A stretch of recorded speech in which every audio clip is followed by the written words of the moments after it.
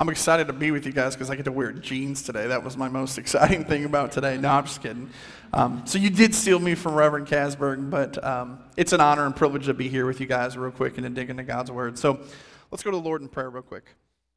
Heavenly Father, we just thank you for your Word. We thank you for the Word that you provide us this morning, Lord. As we go before you, just open our hearts and our hands to be able to receive this message. Lord, imprint it upon our hearts in such a way that we take it and we apply it to our lives, Lord. And as we just wrestle with this word, Lord, I just ask that your words become my words, Lord, and that we just receive this message and just push out anything that could distract us from just hearing what we need to hear from this. And it's in the glorious name of Jesus Christ we pray. Amen. Like I said, it's an honor and privilege to be here with you, so let's just jump right in. One of my favorite songs, I like contemporary Christian music, and one of my favorite songs came out in 2014 by a Christian hip-hop artist by the name of Lecrae Moore. Don't judge me. And it featured also the band For King and Country. You guys may have heard of them before, and the song's called Messengers. And in this song, there's a stanza within the song that captures just kind of the gist of what it means to live on mission, right? And it says this, it says, "We've been given a call, been forgiven, risen, we living to give him our all. Rise up from your past, it's holding you down. This moment is all that matters, the future is now. How will the people know if we don't tell them, if we fail them? They stumbling in the dark, but the light is what we carry. We don't have to wonder about your purpose or what you're here for." And this last line, "Reflect his image and show the world what he cares for."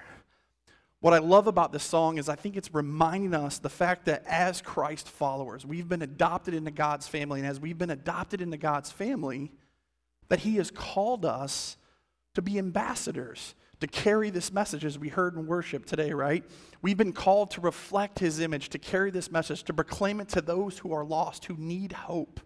And so it's this idea that wherever God has planted us, wherever he has placed us, whether it's work, school, friends, wherever God has planted us, he has called us to live on mission, to be his ambassadors. So the question becomes, you might be asking, okay, you keep using this word ambassador, but what does that word ambassador mean? If I were to describe to you what an ambassador of Christ is, how would you describe it? How would you define it, Pat? And I would say it's this. It is someone who leverages their time, their talents, their character, and their resources and power to move people closer to Jesus. And this morning we're going to see in Matthew chapter 10 verses 1 through 18, or 5 through 18, how Christ calls us, he empowers us, and he sends the 12 apostles to the lost house of Israel to share and proclaim the gospel. In fact, this is what he says, starting in Matthew chapter 10. We're going to start from verse 5. It says, "These 12 Jesus sent out with the following instructions. Do not go among the Gentiles or enter any town of the Samaritans. Go rather to the lost sheep of Israel. And as you go, proclaim this message. The kingdom of heaven has come near. Heal the sick, raise the dead, cleanse those who have leprosy, drive out demons, and freely you have received, freely give. Do not get any gold or silver or copper to take with you in your belts, no bag for the journey or extra shirt or sandals or a staff. For the worker is worth his keep. Whatever town or village you enter, search there for some worthy person and stay at their house until you leave. As you enter the home, give it your greeting. If the home is deserving, let your peace rest on it. If it is not, let your peace return to you. If anyone will not welcome you or listen to your words, leave that home or town and shake the dust off your feet. Truly I tell you, it will be more bearable for Sodom or Gomorrah on the day of judgment than for that town. I am sending you out like sheep among wolves. Therefore be shrewd as snakes and innocent as doves. Be on your guard. You will be handed over to the local councils and be flogged in the synagogues. On my account, you will be brought before governors and kings as witnesses to them and to the Gentiles." Now, in this part of Matthew, Jesus is further highlighting for us his mission, but at another level, Matthew is also showing us that Jesus is inviting his disciples, those who he's brought into a family, to come along for the ride. You are going to be my ambassadors. You are going to represent my message. Essentially, we are seeing in this passage that as disciples of Christ, we are brought into this mission to share the way of Jesus with others. We are to be a light. We are to be salt. In fact, but we have to ask the question, then, what is the mission? What is the mission of Christ? And I would go all the way back. I know you guys have been studying Matthew, but if you go all the way back to chapter 1 of Matthew, in verse 21, you guys know the story. Joseph is doubting whether or not he should stay with Mary, he should divorce her quietly. And the angel of the Lord's talking to Joseph. And he says this promise to her. He says, she will bear a son, and you shall call his name Jesus, for he will save his people from his sins. So the mission of Christ is to come and to deal. We heard to be a propitiation for our sins, to deal with this issue of sin. In fact, John the Baptist confirms this again in Matthew chapter 3, verse 2. What does he say? He says, repent, for the kingdom of heaven is at hand. So it's to turn from sin and turn back towards something. And then it's further confirmed. Jesus confirms it a chapter later in chapter 4, verse 17. He says, repent, for the kingdom of heaven is at hand. So we know the kingdom of heaven is here because we know that the King himself has made himself known. He has shown up. Matthew is establishing that Jesus is the Messiah. He is the King. He is the Son of David. He's the rightful heir to David's throne. He is King Jesus, and he's also the son of Abraham, the one who fulfills the promise that someday that the people of God will be a blessing to the nations. See, because we've been adopted into the family of God through Christ, through what he's done for us on our behalf, we are now his royal representatives. And we are to go, wherever he plants us, we are to represent and mirror him. We are to share the way of Jesus with others, both in proclaiming the message and also in how we live. In fact, this is kind of our big idea from the text today. It's this: because Jesus has called us to take part in his mission as ambassadors, we must proclaim the gospel. We have a call to proclaim the gospel of Jesus Christ. So what does that look like? How do we proclaim the gospel of Jesus Christ? We do it in two ways that we're going to see from the text today. First, we have to enter into the brokenness of others by sharing the gospel.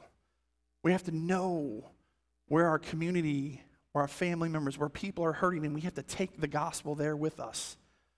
And then additionally, we must live with prudence and integrity. Our character matters. How we live matters to be on mission. So let's look at our first point about entering into the brokenness of others by sharing the gospel.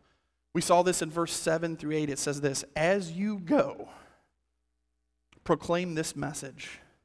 The kingdom of heaven has come near. Heal the sick, raise the dead, cleanse those who have leprosy, drive out demons. Freely you have received, freely give. I want us to notice right there in those passages, I want you guys to see the parallel between Jesus' ministry and what the ministry of the 12 are supposed to be like. Just as Jesus went from town to town preaching the gospel and healing the sick, he is now calling the 12 to do the same. Now, some of you should be asking the question, are you saying I get to raise the dead? So let's deal with that for a second. Listen, I don't know, and I certainly don't want to put God in a box. But using the clues from the text of the scripture, I think the purpose of the apostles to be able to heal like Jesus serves is more to verify the authority and power of the gospel message that they were given by Jesus himself. Like I said, I don't want to put God in a box, but I think it's showing and demonstrating the power of the message. I mean, we talked about it. Your guys' memory verse for this week is verse 1. What does verse 1 say? It says this: Jesus called his 12 disciples to him and gave them authority to drive out impure spirits and to heal every disease and sickness. Notice there, the disciples are called. They're specifically called out for a purpose. But then they're given the authority of Christ to carry out this message.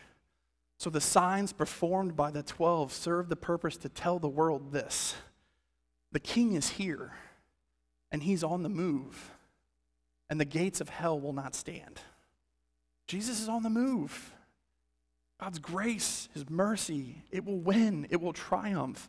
And additionally, Notice that the 12 were sent first just to the house of Israel and not to the Gentiles. This doesn't mean that God doesn't care about the Gentiles.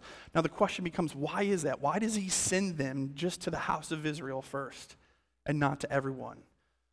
Here's what I think. Because when Jesus starts to train us, starts to prepare us and equip us to live out his mission, he's going to start out with the easier task right before us. He starts with the people we know and love. Plus, if you look at this theologically, God is not giving up on the house of Israel. He will come to them first. And so if we want to have this missional spirit, this missional mindset, then we have to start right with where God has placed us, where he's planted us. We start with the people that he's brought into our lives, the people who matter most to us. Brothers, sisters, spouses, friends, neighbors, in-laws, co-workers, teammates, classmates, teachers. I mean, we could go on and on and on with all the different people that have been placed in our life. And our call is to take that message, to live it out, and to proclaim it to those who have been brought in our life. Are we faithful with what we've been given? And are we freely giving grace just as it was given to us? If you notice that last phrase, as has freely been given to you, freely give. You guys heard this morning in worship, the gospel is not something we can earn or do. It was freely given to us. Jesus Christ lived the life we lived, died the death we deserved, so we could be with him. And we receive that message. Now we need to take it and freely give it to others so they can experience God's grace and mercy. We proclaim the message and freely meet the needs of others because it mirrors God's grace. So we have to be identifying and looking for where there is brokenness within our own communities and looking for those opportunities to best mirror God's grace when we are faithfully entering into people's lives, sharing the gospel with them. I like to think of it this way. I just recently moved from Wentzville, which is out in St. Charles County, and one night when we lived out in Wentzville, me and my wife Rachel, I think we were at a wedding, and we were driving west on Interstate 70 back to Wentzville. And you all live in Missouri, you know how thunderstorms can be. You know what it's like to have a supercell thunderstorm.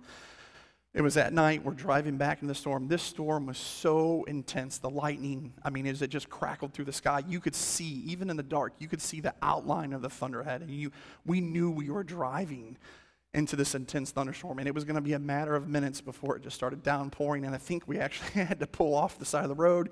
It started hailing. We didn't know if there was going to be like a tornado warning. It was intense. But it was funny because the one thing my wife said to me as Rachel was sitting next to me, we had our daughter Kaylin in the back. Rachel looks at me and she says, Pat, is this not an image of what it's like to live the Christian life? A lot of people will run from the storms in other people's lives, but we have a message of hope and we can drive right into it. And we can proclaim the gospel. We can be salt and light in the storms and the brokenness of life. And I thought to myself, man, you get it. You get it. We have to be willing to go to those whom we love into the storms and messes of their life, to proclaim the gospel, to speak the message of grace in their lives, because it's there that we have something so much different than the rest of the world has. We have a message of grace, a message of hope, a message of someday restoration coming to a fallen, broken world. So what do we do with this? How do we apply this? How do we learn to share the gospel? How do we proclaim this message? Well, first and foremost, we actually have to learn how to articulate the gospel, how to proclaim it. I like to do it this way. Usually when I'm witnessing to someone or sharing my faith, I always go this route. I like to summarize the whole story up for them. God made it. We broke it. Jesus fixes it. We live it. Kingdom come. And the reason I like to share it this way is because when I start with God made it, we are not some sort of cosmic accident. There's intention, purpose to the creation of the world. We broke it highlights this idea of the curse of sin and brokenness within our world and how we're living the ramifications out of that. and how the story of Israel, they're wrestling with what it means to be in a covenant relationship with God. They keep failing and struggling, but there's this promise of a Messiah, someone to come someday who is going to set and take care of the problem of sin, to be a blessing to the nations. And then Jesus fixes it. He enters into our mess. Just as he literally leaves his throne and comes into our mess, we also have to mirror and reflect that as well too. So Jesus enters into our mess. He fixes it by dying the death we deserved on the cross. We live it. We have to respond to the gospel. How do we respond to the gospel? We respond to the gospel by taking it wherever God plants us, looking for those opportunities, praying for those opportunities to share our faith with others. And then kingdom come, the hope that someday we get to share the message with someone that every wrong you've experienced in your life someday will be set right. As we see in Revelation 21, he will wipe away all of our tears and all things will be new.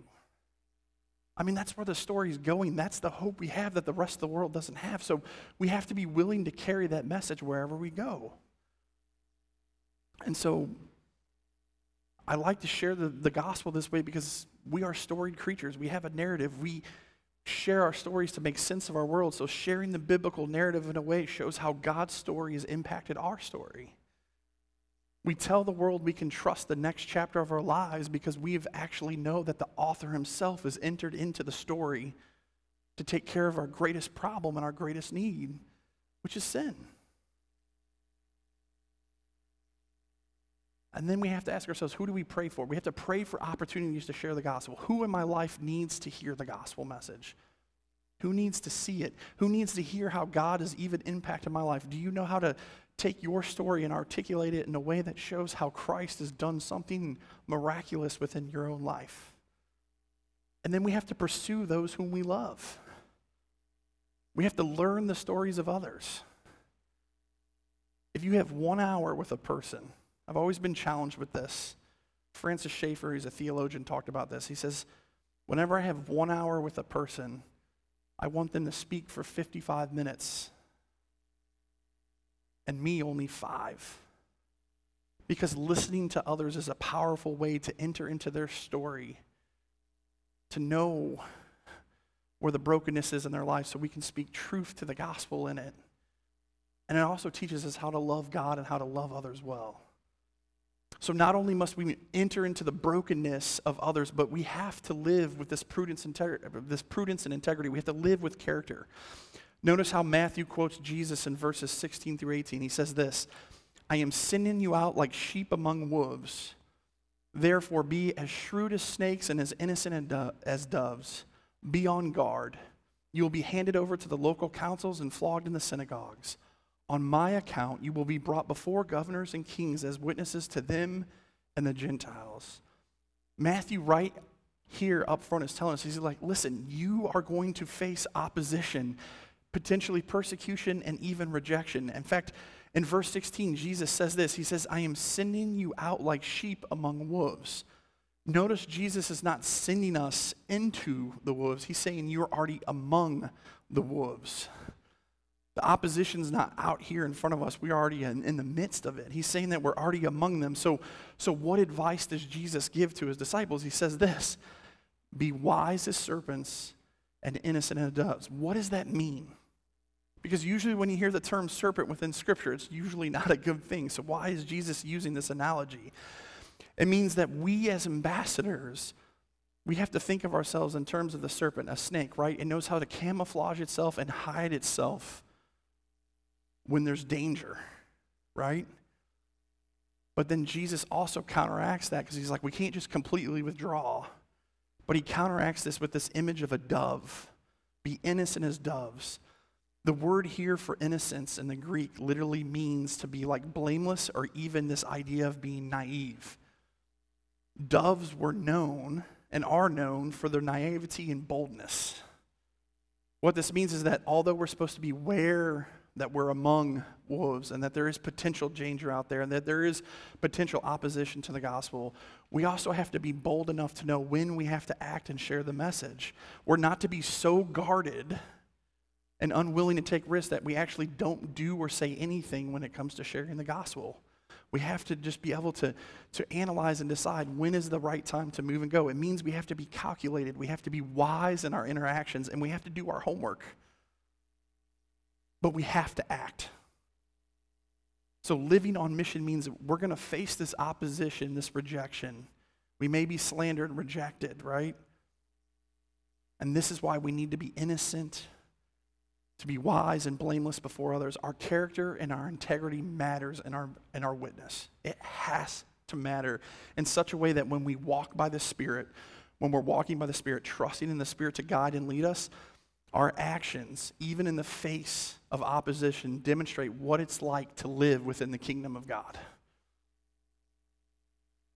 Our integrity, our character, when it comes to living on mission, makes the invisible church visible, such that people give glory to God because of our actions. Jesus says, let your light shine before others so that people may see them and give glory to your Father in heaven. Even the purpose of the good things that we do is for the sake of giving glory to Christ. I love the theologian Dietrich Bonhoeffer. He said this in the 20th century. It was during World War II.